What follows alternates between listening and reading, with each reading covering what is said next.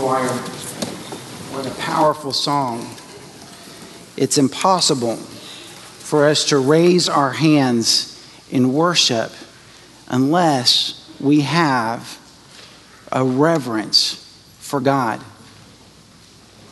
It's impossible for us to raise our hands in worship unless we have a reverence and a fear for who God is, because there are times in life that things don't go well. And just like the song said, sometimes we raise our hands when things aren't going well. And the only way that we can do that is if we have a real proper understanding of who God is and that we reverence Him and fear Him. Speaking of fear, I had quite a bit this morning. It's time change Sunday. We forgot to change our clocks until 12 midnight. I wondered how many other people would be in that boat. It's a rainy Sunday. It's spring break Sunday. I really had a fear there was probably going to be 4 people here. Thank you for coming. So thankful that you're here. You know, fear grips us in different ways. I think of when I was going out to get the mail several years ago, and I encountered a spider. I'm not really afraid of spiders. They're fine. But this was a pretty big spider, and I realized that it was about as big as the bottom of my foot. And it would be very important that I was precise when I stomped on it. And so when I stomped on this rather large spider, I encountered for the first time in my life what a wolf spider is. Many of you may know what that is, but they carry their young on their backs in a sack. And so when I slammed down on that spider, what looked like a plague came out from underneath my foot, and hundreds of little spiders began to crawl all over the ground in my leg. I was paralyzed in fear. When I finally shook myself from the fear, I began to shake my foot and take off the outer clothing. It was not pretty. The neighbors were not blessed. Fear can grip us all sorts of ways. I remember I had a lock-in at a church, and we decided to play hide and seek in the church, and we weren't allowed to go in the sanctuary. And that music came on.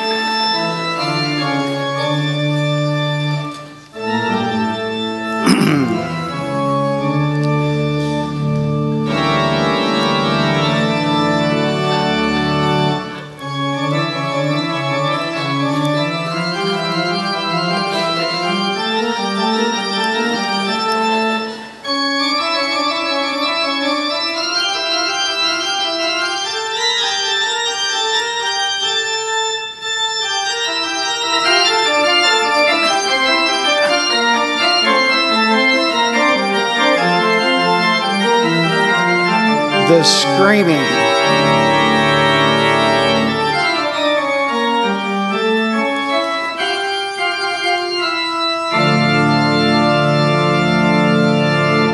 The screaming that was heard.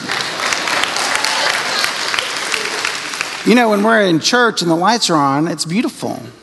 Imagine that in the dark. People are screaming and running from the church. It was a delight. But it was short-lived. Sometimes fear is not short-lived. You know, there's a lot of things that happen. I remember as a child, I would get scared in the middle of the night, and I would run to my mom's room, and she would not let me get in bed with my mom and dad. She would say, "What does God's word say?" That is not helpful. I'm scared. And I'd say, "Mom, I'm scared. I want to know, what does God's word say?" And I would have to repeat Psalm 56. When I'm afraid, I will trust in thee. And I just kept repeating that over and over and over again. When I'm afraid, I will trust in thee. There's lots of fears that we as adults experience. Fear of failure, fear of terrorism, fear of rejection, fear of what others may think about us, fear of job security, fear of getting a speeding ticket. That doesn't last long for me. Fear of physical ailments, fear of losing reputation, fear of the unknown, fear of where the political arena is going, fear for your children, fear for your spouse, fear for church and school shootings, the fear of aging, fear of not measuring up physically or socially to the standards that the world has set, fear of being overlooked and undervalued, fear of being left behind, fear of missing out. There's so many things that we can be fearful of, and this can be crippling when we filter things not through what is true and known, but when we filter things through the what if. This type of thinking will paralyze you, will cause debilitation, and any forward movement for you or your family is hindered. Risk will be harder to come by. Courage will be short supply.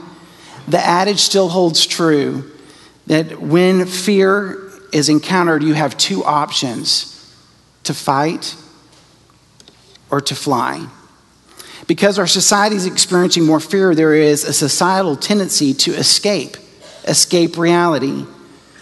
Even those that are fighting feel the tiredness of fighting all the time, and they desire just to get away. Do you battle this escapism? Do you have an importance of comfort above all other things? How much time do you spend worrying about security and safety? How likely are you and your family to escape to the smartphone, to social media, to movies, Netflix binging? These are all experiences of escapism. How important is it for you to get away from it all? Are you engaging in people around you? Are you engaging in your problems? Are you just wanting to run away? All of us go through seasons where we feel overwhelmed by life and take advantage of the escape. And fear takes this opportunity to grip us and to stop us in our tracks. So when this happens, how do you move forward? How do you combat and cancel out the effects of fear? Warren Wiersbe says, the fear of God is the fear that cancels all other fears.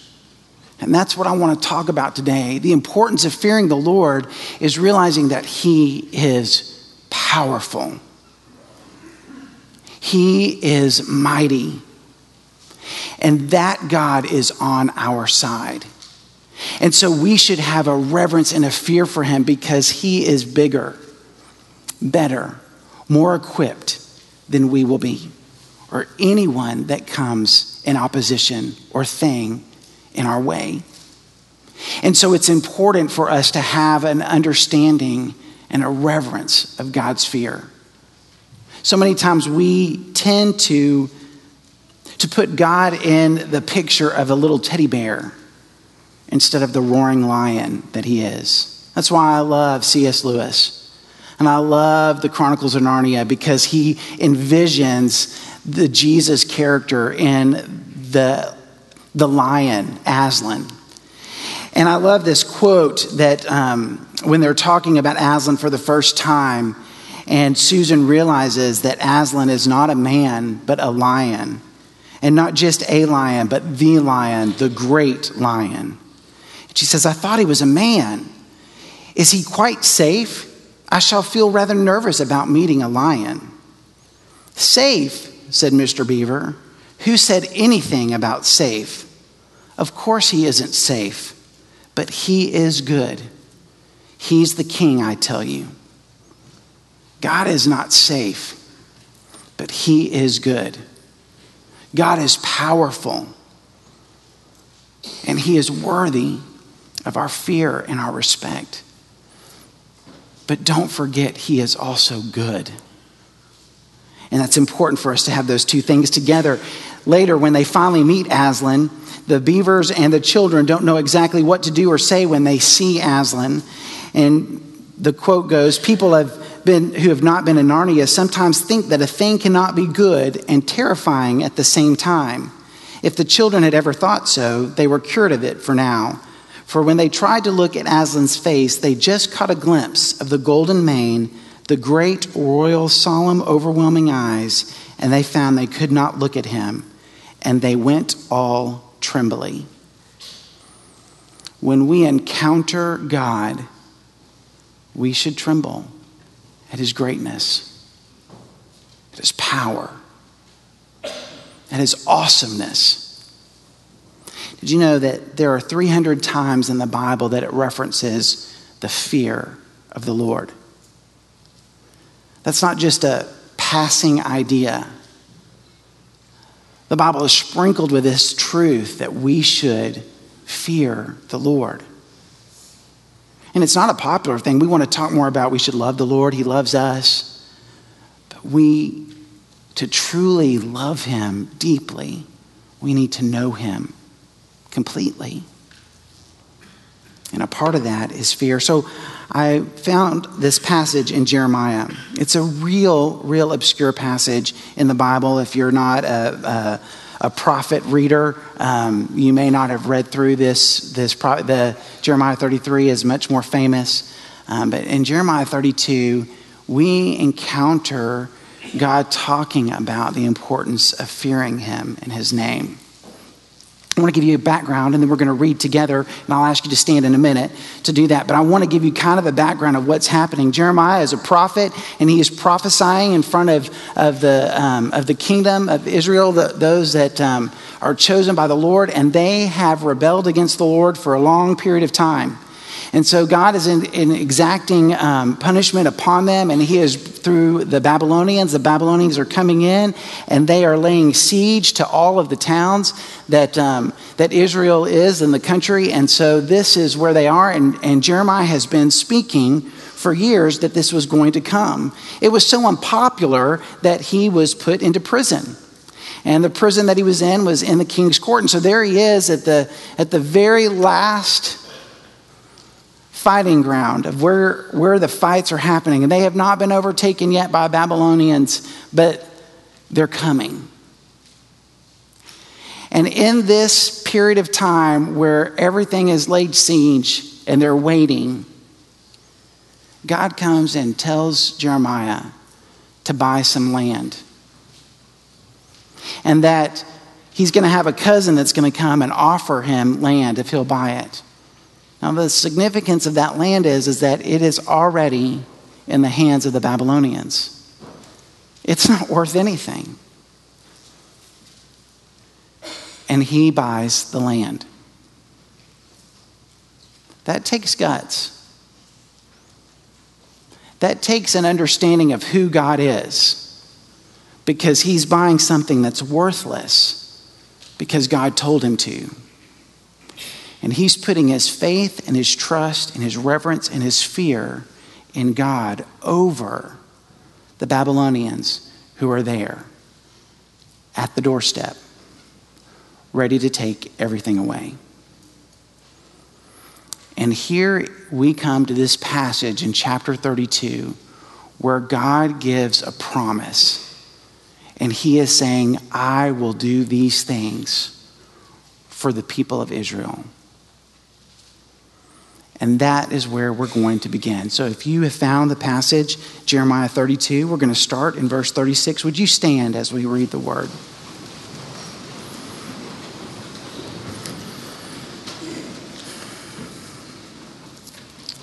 Verse 36 says this, Now therefore, this is what the Lord, the God of Israel, says to this city about which you said, it has been handed over to the Babylon's king through sword, famine, and plague.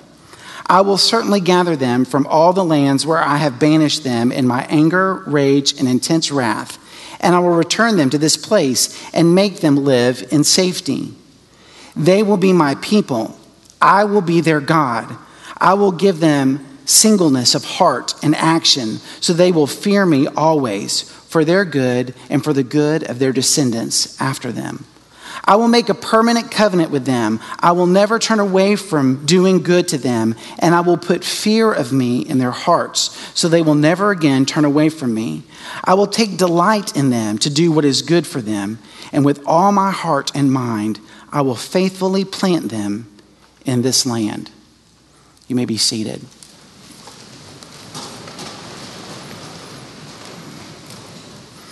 As I'm reading through this promise found in Jeremiah, it's interesting that there's a correlation between God's promises and our fear.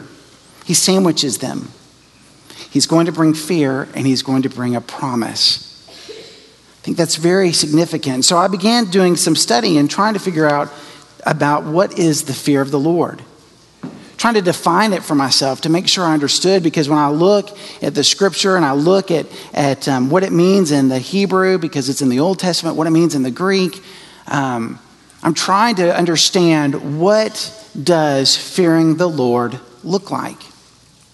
So one of the ways that you can do that, besides looking at the Greek word and the Hebrew word, is to see other places in Scripture that God talks about fearing the Lord.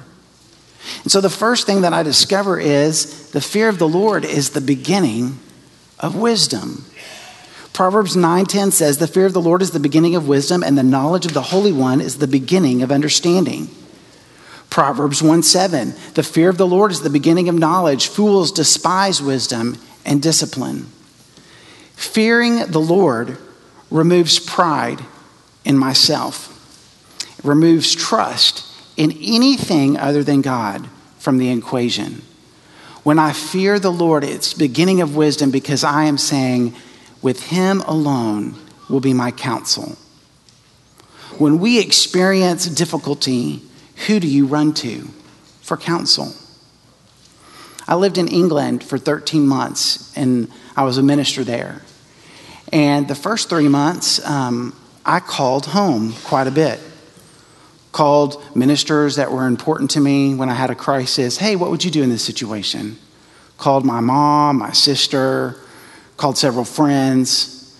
Man, it was great. It was like a lifeline. It was so good. Technology is awesome. And I just would call and talk with them. And then I got the bill. They don't do monthly bills. They do quarterly bills. And it was enough. I had enough money from all that I had earned the last 3 months to pay my bill. And I began to realize that ain't going to work. I had to come up with a different way of getting wisdom. It was a great spiritual lesson to run to God first. The fear of the Lord is the beginning of wisdom, because he's the first one we check in with. Second thing, sustained by single-mindedness. We saw in Jeremiah 32:39 that it talked about that he'll give us a single-minded heart and action so that we will be able to fear him. But this isn't the only place that says that. I found this passage in Psalms 86, 11 through 13, and this is what it says. Teach me your way, Lord, that I may rely on your faithfulness. Give me an undivided heart that I may fear your name. Give me an undivided heart that I may fear your name. In this psalm, David begins the first part of the psalm reminding himself of all that God is. He's his refuge, his strength, his portion, his light, his shepherd, his rock, his salvation. And by using all these different pictures to describe his relationship with God, David is remembering that his God is God in and over all of life. Whatever the problem, God is the solution. Whatever the question, God is his answer. Whatever the danger, God is his first resort. David doesn't just trust the Lord for his forgiveness and eternal life. He trusts the Lord for everything in his life. That reminder helps him to remain single-minded on God and his provision. Fear of the Lord is being single-minded and putting God as the one and only. When it says God is above all gods in the Ten Commandments, that's what it means, is that he is above everything. He is the one and only God. We don't call anybody else.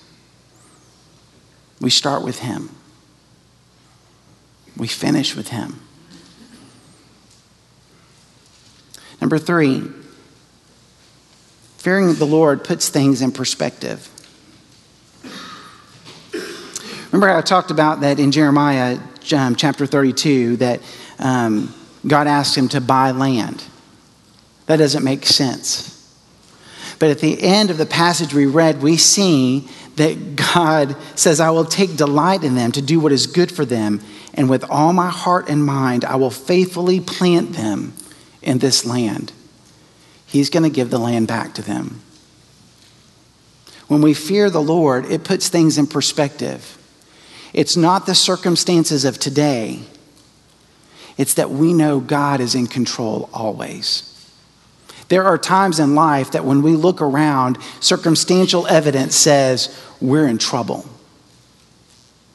But if we're trusting the Lord and trusting his promises, we know that he can work all things together for good for them that love the Lord and are called according to his purposes. We know that he has already won the victory, that the victory is his. We know that God is greater and stronger and more powerful than anything and anyone that comes up against us. And so regardless of what's happening today, if we fear the Lord, we know that he delights in doing good and he will plant us in the land that he's promised. 4, the fear of the Lord puts people in perspective. Matthew 10:28 is an interesting passage that Jesus is talking with his disciples. It's getting tough being a disciple, and it's not always easy, and it wasn't easy for them. And at this point in his ministry, he is responding to some persecution and some things that were going on. And Jesus said in verse 28 of chapter 10 of Matthew, it's also found in Luke, "Do not fear those who kill the body, but are not able to kill the soul. Rather fear him who is able to destroy both soul and body in hell." We need to remember that this is not the end. And eternity is a long time. And we need to put that in perspective. I wish that I was better at fearing a speeding ticket. It lasts about 3 years for me. And then I catch myself getting a little faster, and then I have to really call myself back in. Sometimes a police officer helps me with that. Sometimes we forget consequences. But the consequence we need to be reminded of is that people and their opinion of us do not matter in comparison to who God is. Sometimes I feel like we are afraid to share our faith because what if we lose a friend? We should be so fearful of what if they don't hear? Where will they be in eternity? I'd rather risk losing a friend in order to give them the message that will save their soul than to be silent because I just wanted another friend. The fear of the Lord helps put things in perspective and people in perspective. Ephesians 5:21 helps us as believers. It says, "Submit to one another in the fear of Christ." Many difficulties and frustrations that we may have with other brothers and sisters in Christ could be resolved if we submitted to each other in the fear that Christ is the one that is King and Lord, and not my opinion. If I was ready and willing to pray and say, "Lord, give us unity," not, "Lord, give me my way." Fear of the Lord helps us put relationships and people in perspective. And then the last thing, I forgot to read Isaiah 8:11 through 13, so I'll go back and do that. It helps us put me in perspective. Isaiah 8:11 says this, "For this is what the Lord said to me with great power to keep me from going the way of this people. Do not call everything a conspiracy these people say is a conspiracy. Do not fear what they fear. Do not be terrified. You are to regard only the Lord of armies as holy. Only he should be feared. Only he should be held in awe." Isaiah 8:11 through 13. I love that passage. In the very beginning of that passage says, "For this is what the Lord said to me with great power to keep me from going the way of this people." I need to be reminded of God's power because I am fickle and I easily forget. And so God comes with great power reminding me that he is one to be revered. It keeps me on the right path. It helps me and puts me in perspective that I don't know it all, but God does. I'm too easily affected by the drama and the pressure of right now, and I'm striving not to be drawn into that. But what this passage is telling is important, that God, with great power, instills the proper reminder that he is God. I am not. He is bigger and more powerful than anything or anyone else. And I need to be reminded of that often. And that's why it's so important to spend time reading his word every day. Yes, we need to be reminded that we're forgiven. Yes, we need to be reminded about God's grace. Yes, we need to be reminded that God loves us. But we also need to be reminded that he is powerful. Because when things are difficult and are hard, I don't want someone patting my back and saying, there, it's okay. I want someone saying, I'm a mighty warrior. I will defend you. I am your refuge and strength. I am your portion. I am your salvation. I'm not safe, but I am good. We need to be reminded that God is good, but he is powerful and holy. Martin Luther sums it up best in the hymn, "A Mighty Fortress is Our God." Let goods and kindred go, this mortal life also. The body they may kill, God's truth abides still. His kingdom is forever. So when we approach God with this fear, this reverence, this awe, God has a response for us.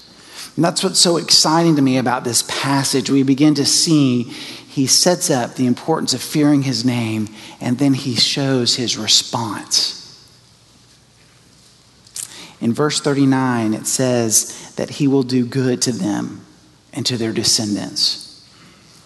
In verse 41, it says he delights in them and delights in doing good for them. Verse 41, it says he'll plant them in this land.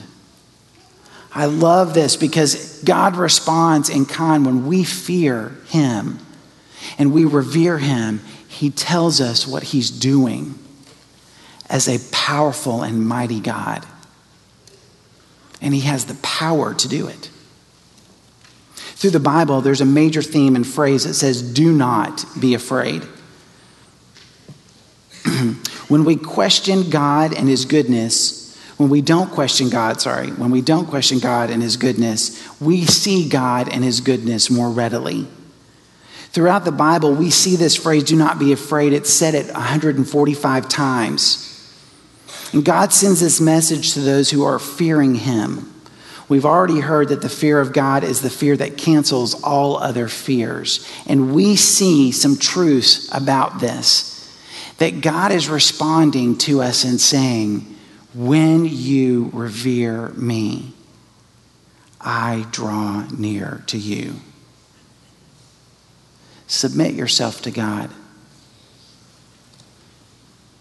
Be in fear. Submission and reverence means submitting ourselves to something greater than we are. Draw near to God, and he will draw near to you. Is Aslan safe? No, but he is good. Is God safe? No, but he is good. God's goodness and fierceness are not mutually exclusive.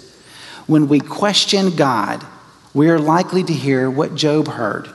Where were you when I created the world? But when we trust God, we're likely to hear, God works all things together for them that love the Lord and are called according to his purposes. God's response to us when we fear him is he draws near to us. Submit, fear, reverence the Lord, and he will draw near to you. The last thing that I learned about when I'm learning about the fear of the Lord, that it's the beginning of wisdom, is the fear of the Lord. But the end of wisdom is God's love. 1 John 4:8 says this, there is no fear in love. Instead, perfect love drives out fear, because fear involves punishment. So the one who fears is not complete in love. So how can we rectify this passage with the 300 other passages that say, fear the Lord? I think sometimes we run so quickly to, there is no fear in love, and we miss the part that it says, perfect love drives out fear. When we come to God with fear and trembling, acknowledging that he is God, and we are subject to him, his response is, do not be afraid. Do not be paralyzed by fear. But he welcomes us in relationship with him. There's a quote from William Eisenhower in an article called Fearing God and Christianity Today. This is what it says. As I walk with the Lord, I discover that God poses an ominous threat to my ego, but not to me. He rescues me from delusions so that he may reveal the truth that sets me free. He casts me down only to lift me up again. He sits in judgment of my sin, but forgives me nevertheless. Fear of the Lord is the beginning of wisdom, but love from the Lord is his completion. So when I am afraid, I will trust in God. What do you fear? When no one else is around, what do you worry about? God is bigger than that. May I encourage you to channel that fear, that concern, that worry. May I challenge you to channel that to our God, who is great and powerful. Will he make your life safe? No. But is he good? Absolutely. And can we trust him? With all of our being, we can. Today, you may realize that you've put your faith and your fears in something that is not God. And perhaps you need to come this morning and ask the Lord to forgive you and help you put fear in its proper place. And so today, the altar will be open for you to do that. You can come and just kneel and pray. You can talk with a minister. There'll be some up here. Maybe you just need to do that from your seat. My challenge to you, dear church, is not to run from fear, but to run to it. And his name is the Lord, God Almighty, who loves, who cares, who's powerful, who's holy and righteous, and who delights in his people when we revere him and fear his name. Let's pray. Father God, thank you so much for today. Thank you for giving us an opportunity to look at your word and to be challenged by it. Father, forgive me for times that I have put my fear in things that are temporary, have no strength eternally. Help me to be reminded that you and you alone are God. You and you alone are worthy of my reverence, my fear, my allegiance, my submission. So, Father, we come before you today as a church. Father, draw us to you. Help us to submit to you. Help us to see you. In your son's name we pray. Amen. Would you stand? Andre's going to lead us in a hymn of decision.